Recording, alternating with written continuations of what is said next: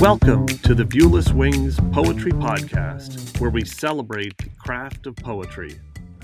Each week, we feature interviews with incredible poets and artists, including Olivia Gatwood and A.E. Stallings, and original poetry read by the authors. I'm your host, James Moorhead, Poet Laureate of Dublin, California, and author of Canvas and Portraits of Red and Gray. Natalia Andrus is a freelance artist who works in multiple media, both digital and traditional. I had a chance meeting with Natalia at her Silicon booth in San Jose last summer and immediately knew her style of art would be perfect for my upcoming book, The Plague Doctor. Fast forward to today, and Natalia has completed 3 incredible black ink drawings inspired by poems in my book, and I just had to talk to her about her process, her unique process that she uses to create these ink drawings. Natalia, welcome to the Viewless Wings Poetry Podcast. Hi, James. Thanks for having me. Well, looking at your online portfolio of ink, pen, acrylic, and paint and digital artwork, I'm impressed by the vivid images you create. What first sparked your interest in visual arts? I think that it all started just kind of when I was younger. I did art a lot, and I got a lot of comments and encouragement from my classmates, as well as I've had a lot of good role models. I've had both of my great grandparents were artists, so I had a lot of their artwork hanging around my house growing up. And so that was always super fun. The ink artwork that I do now was actually inspired by something called Inktober, which artists participate in, where they work solely with ink or with pens in order to create different prompts and themes. And that's kind of how my Eerie ink stuff got started. Very cool. Well, it was fascinating looking back through your Instagram account and seeing how your skill as an artist has developed and distinct style has emerged. How would you describe your style of art, both ink and non-ink artwork? I would think I would describe it as very, I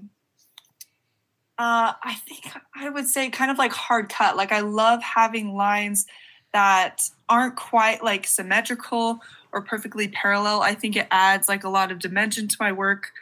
I also would describe it as being very creative and imaginative. I really don't like to do artwork that's just a direct interpretation of what's going on. I like taking a couple different things in order to build something completely original.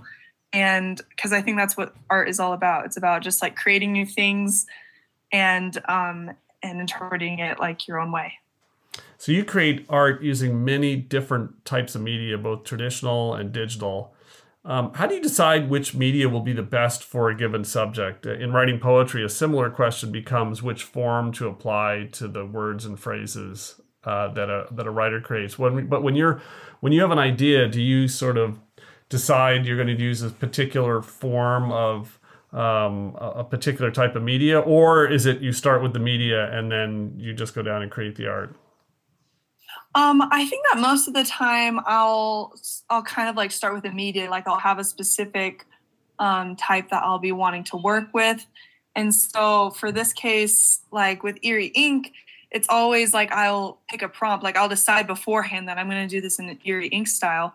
And so the prompt that I choose normally will be something that goes along with that. My Eerie ink style is very distinct in the sense that I want to make sure that I pick things that kind of have that eerie element to them. And that's worked for me in the past. As far as my digital things go, because I use color in those ones, I typically will try to get more expressive pieces or ones that are interpretive. But my style kind of is very different for my Eerie ink to my digital or even my pencil illustrations. And I think that I guess overall I would say it's just it's just picking the media first. Gotcha. Well, looking through your portfolio, fantasy, fantastical, and animated characters dominate. What attracts you to these fantastical, fantasy, and animated characters? What has you so interested in that, on those subjects? I think that I get so interested in them because I grew up watching a lot of stories and reading a lot of different fantastical books. And so I kind of wanted to create my own characters and kind of be able to tell and represent their stories through the images and the pictures that I use. And when you're creating a character, do you imagine a backstory for that character that isn't represented in the artwork, but is kind of in your mind that you're imagining a little world that they're in beyond what you decide to visualize? Oh, 100%. I think that sometimes it's more detail for some than it is for others. But I like kind of adding that extra element for people because I think it makes it more interesting and fun. And if I don't have like a specific backstory for something, I try to definitely convey like an emotion that they're feeling. And even though like I might not have like a specific story that goes along with that, I kind of like imagine these illustrations that I do like becoming like full on scenes and like characters. And if it did become that, like would it be like if someone was there in person and it was like real life, like would it be something that was like intriguing and interesting, like and that the story would catch people's eye and that they could relate to. And that's kind of my goal with that. So, as a poet, I capture raw images and then mold it into a piece of poetry. Like, talk about going from a pencil sketch, which I got to see through the process you went through for the artwork for my book, but the pencil sketch, what you learned from it, and then how you take that pencil sketch to a fully realized piece. I actually love doing like the pencil sketching part because it allows me a lot of like creative freedom with it. And you might have noticed like a little bit, like I change things sometimes when I go to like the final piece and when I ink it in. And some of the pieces, like I'll do one specific part very very detailed. Like for example, I did like a cyberpunk piece.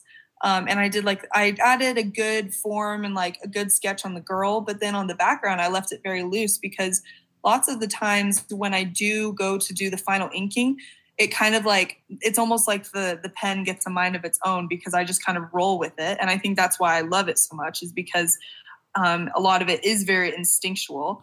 So I would definitely say that like the sketching process is something to kind of get the creative juices flowing, to get everything out on the paper. And then I can kind of mess around with lines. For example, I do have a lot of like lines that I'll like exaggerate. And if I did that like with pen, I think that if I just went straight to pen, I don't think I would be able to relax or even like enjoy the process as much. And then it also just is so fun to see how it turns out when I actually have when I fill in the black spots and then I have the contrast that occurs with the final piece. And so it's like super fun to see the process. And even I'm surprised by how it turns out sometimes. Yeah, because I guess if you mentioned that if you didn't do the pencil sketch first, I assume the stress would come from the unforgiving nature of black pen, that there's only so much you can fix other than starting over again. Is that kind of what you're getting at? Yeah, for sure. But I do like some of the unforgiving nature that does come with pen as well, which is why I do like to leave things loose. Because I also think that it makes me just trust myself and not second guess things.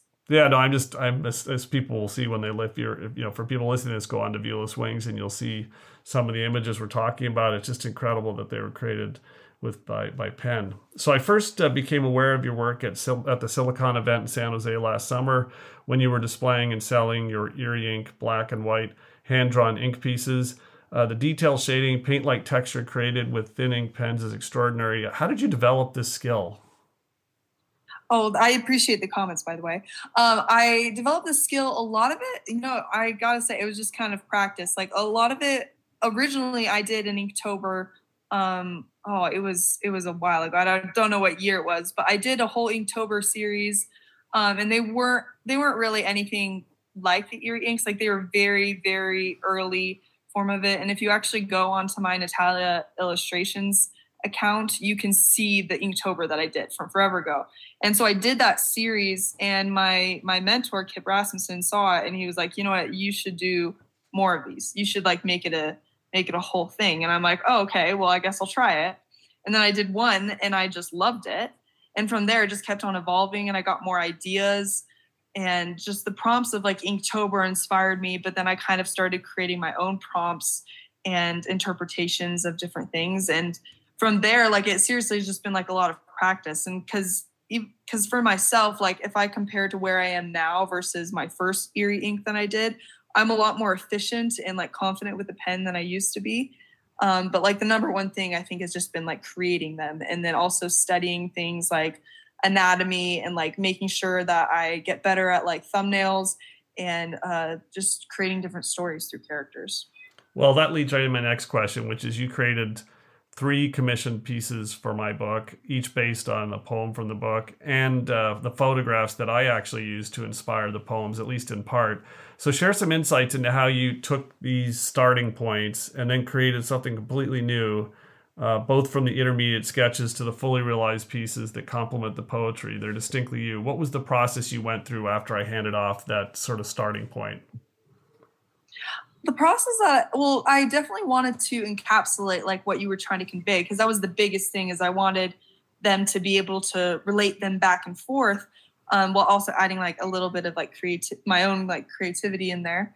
And so I think that like something I really enjoyed actually was when I was looking at the plague doctor image you sent me, I loved that it was like a woman, because I hadn't, like in my head, like I've seen a lot of, especially when I was looking at like other reference photos and things, like I've seen a lot of like male plague doctors, but then the fact that it was a woman, I feel like was a specific trait. And then you also mentioned like tendrils of fog in the poem. I love like swirls and tendrils and incorporating that. So that was just like, oh, that was just like heaven for me to be able to, to reference that. And so I would kind of take these specific elements, especially like, for example, like having reference for the outfit that the plague doctor was wearing, and then also for the memoir of the automaton, just being able to see kind of the structure of the face and where things were being revealed, and pairing that with the poem that you gave me of like for the automaton, like when you talk about the fingers, and that just struck with me. I wanted to incorporate that. I wanted people to be able to like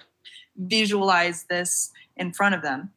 And so kind of like taking those pieces in order to create like something that really has like a focus on what you were talking about, being able to display that through my art was just so fun. And that was kind of what I like strove for with all of that. And then there were also things like with the humorous tibia and laughing skull, you talked about paint. So I knew I wanted to incorporate the drips. And then the bulldog bones, I was super excited about those, because bones just have so much potential in them when it comes to illustration. And so kind of picking out those elements of not only the photos, but the poems, and combining them in order to kind of create something that encapsulates the originality of the photos that you sent me to make it very like personalized, but then also create something that like the readers can like directly read the poem and look over and relate them together. That was kind of my main objective and the thing that I really focused on during that process. Well, it's brilliant. Like it just adds such an element to the book. I'm going to be really excited for people to see it. And the plague doctor opens the book, so that's the first thing they're going to see. So it's very cool. So what are some of the advantages and disadvantages of creating art using ink pens versus digital? Because so many things, so much of art, pop art, has gone fully digital. But there's an element from the ink art that you've created that is so distinctly hand-drawn. Like, what are some of the advantages, but also disadvantages of creating a piece with ink pens?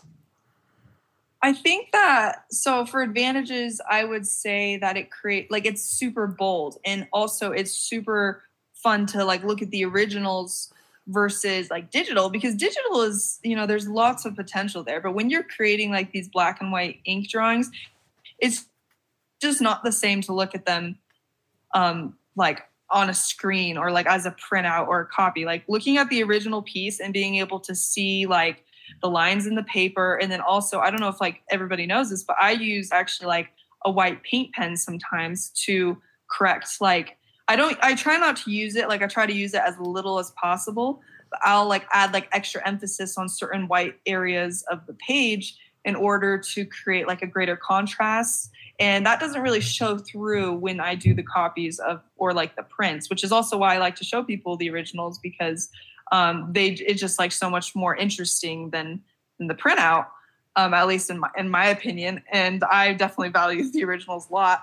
But something that I think would be like a disadvantage was that like you don't get as like sharp of lines. Like if you kind of like look at some of the lines, like even when like I blow them up, like they're not perfect. And I guess someone might take that as an advantage because it adds to kind of the roughness and the style of the artwork for it being traditional.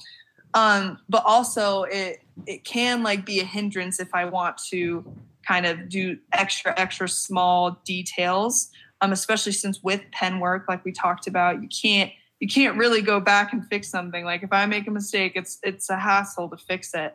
And so that can take a lot of extra time, especially with digital work when you have like undo buttons and things like that make it a lot more convenient. But honestly, I think that like having a little bit of struggle through the process makes the outcome just a lot more satisfying. Well, that's why I'm so excited to get the originals, because you can see the imprint on the paper. You can see those little details, like you said, that you use white pen in certain situations to accentuate the contrast. And those are the things that make looking at an original piece of art that was done by hand, there's just that extra like third dimension that gets added. It's very cool. Right. So for listeners discovering your work for the first time and considering a commissioned piece, what advice do you have to help ensure a successful collaboration between the person asking for the commission and you, the artist, trying to, express yourself, but also meet the requirement of the commission? Well, James, I think that you're a perfect example of like what to do when you're ordering a commission, because you provided me with, you had like your poem and then you also had the picture, and you gave me a lot of creative space to work, which I think is really where I thrive. But you like gave me something to go off of. And I think that when people want like something very, very specific, and they don't clarify that, that's often like, that's when a client will get upset. I haven't really had that happen, but I'm also like very aware of that. So I try to ask a lot of questions if needed. But I think that most of the time, like if a client is very particular, they just have to let me know. And when they do like give me that creative freedom to go off of, that's kind of where I think that the piece is going to turn out the best way. It's kind of a lot of the time when someone has a very, very specific idea for like the comprehensive interpretation or just like the layout of a sketch, that like I will sometimes have to like challenge it and be like, well, are you sure you want it this way? Because like aesthetically or the way that the eye reads this might not be interpreted how you think it's going to be. But that most of the time, like I've been very fortunate to have a lot of really good clients that are like open to like discussing sketches and things. But for sure, I think just having like one or two reference images that you specifically want is an excellent way to go about a commission. And then if you have like a specific inspiration, that's an excellent way. I think that another kind of thing that I would warn against is having like too many reference images, because then it can often like if you give me like 50 or 25 like reference images and you're like, do all of these, this is what I want it to look like you have no idea which ones of those I'm going to kind of look at, because you can't incorporate every single thing of all those pieces. So I think like having 3 or 4 things to reference from, and then just being very clear about what you want, that's the best way to go about it. Yeah, no, I definitely thought about that, is how can I give you a clear starting point and then get out of the way, because the reason that I commissioned from you as an artist is because I liked what you had already done and I wanted to get your take on it, not something that I had like defined down to the line, which would be, I think, working against you as an artist. So yeah, I'm glad to hear that there was that the approach I took was helpful. So just a couple more questions. So for any artist, there is the creative process and then the business of marketing and selling the art, finding an audience. For artists hoping to create a career from their art, share a bit about what you've learned selling your art, acknowledging that you're at the start of your career and you're still figuring it out. But what have you figured out so far? I think that something that I've really figured out is that you're in this, that like when you're starting out like this, like your main goal is to kind of like you want to make friends with people. And I think that that's been a big like blessing for me, because I've had like a lot of really good people who have like supported me in my career, and then also just having amazing customers and clients, and being willing to like make deals and like work with people, I think has greatly benefited me. I think that especially for people who are starting out in the marketing realm, I would say create a social media and make sure that you figure out your niche. That's the main reason why I have 2 Instagram art accounts. I really was against it for a while, because I was like, I do not want 2 art accounts. That's so much hassle. But at the end of the day, my Eerie ink brand is a bit separate from my digital and my painting things. And I wanted my customers to know exactly what they were getting and exactly what my style was. And I think that that's like such a huge thing, is lots of people have a lot of different styles, a lot of different passions. And that's awesome. And like, you for sure don't have to drop any of those, because I haven't. I still have I still paint, do digital work. I still do pencil work. But being able to separate that, I think that's super important. And then also having a website, it doesn't even have to be like too complicated. Or I guess it doesn't even have to be a website. Your clients just have to know where they can go to get your things and how to contact you. Because if they don't know how to contact you, and if they don't know that you have any products available, like, you're not going to make any sales, you're not going to build yourself up. So kind of the social medias that I'm on right now, I'm on Instagram. I also do some TikToks, because that's a big free marketing platform that I think a lot of businesses have taken advantage of. And it makes it really easy. But I think that overall, the most sales and the most times I've been able to really connect with my customers and network and build my business has been like going to in-person events at places like Silicon Valley. And then also I sold in Salt Lake at FanX this last year, in Artist Alley. And I think that those type of places where you can really talk to a lot of different people and reach a large audience, like events like that, like, you should take advantage of every opportunity that you have, even if it's not like super convenient.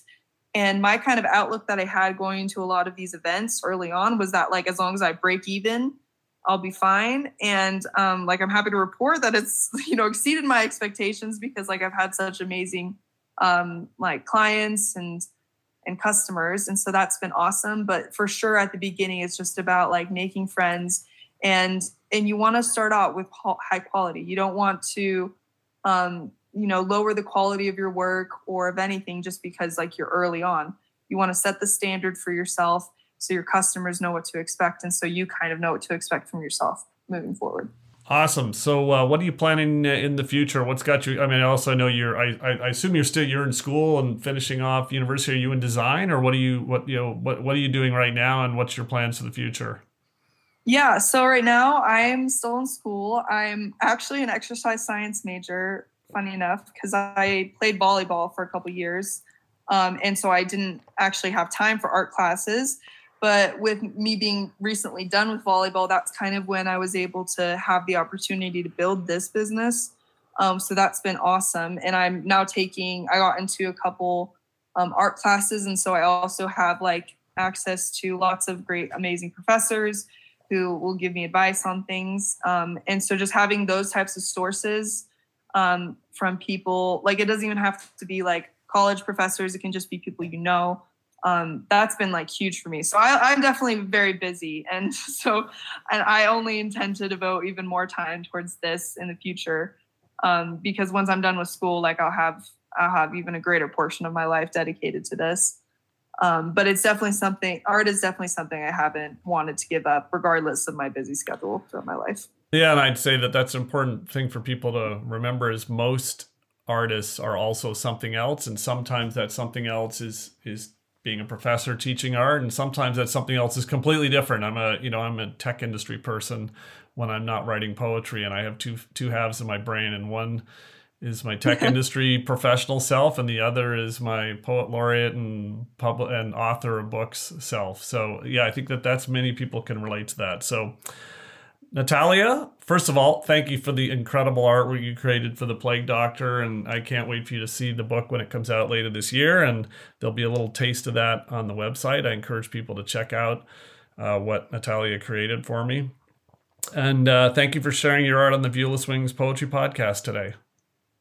Yeah, of course. Thank you so much for having me, and you've been so awesome to work with. Like, I'm really grateful, and I am beyond excited to see my artwork in your book. Your poems are amazing, and I'm going to share it with like everybody I know, because I'm so stoked to see it. And this has been an awesome experience.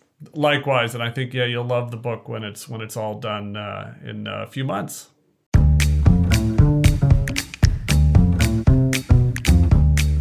The Viewless Wings Poetry Podcast is written and produced by James Moorhead.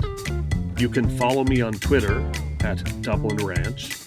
Subscribe to the Viewless Wings Poetry Podcast and follow us on viewlesswings.com or on Instagram at Viewless Wings.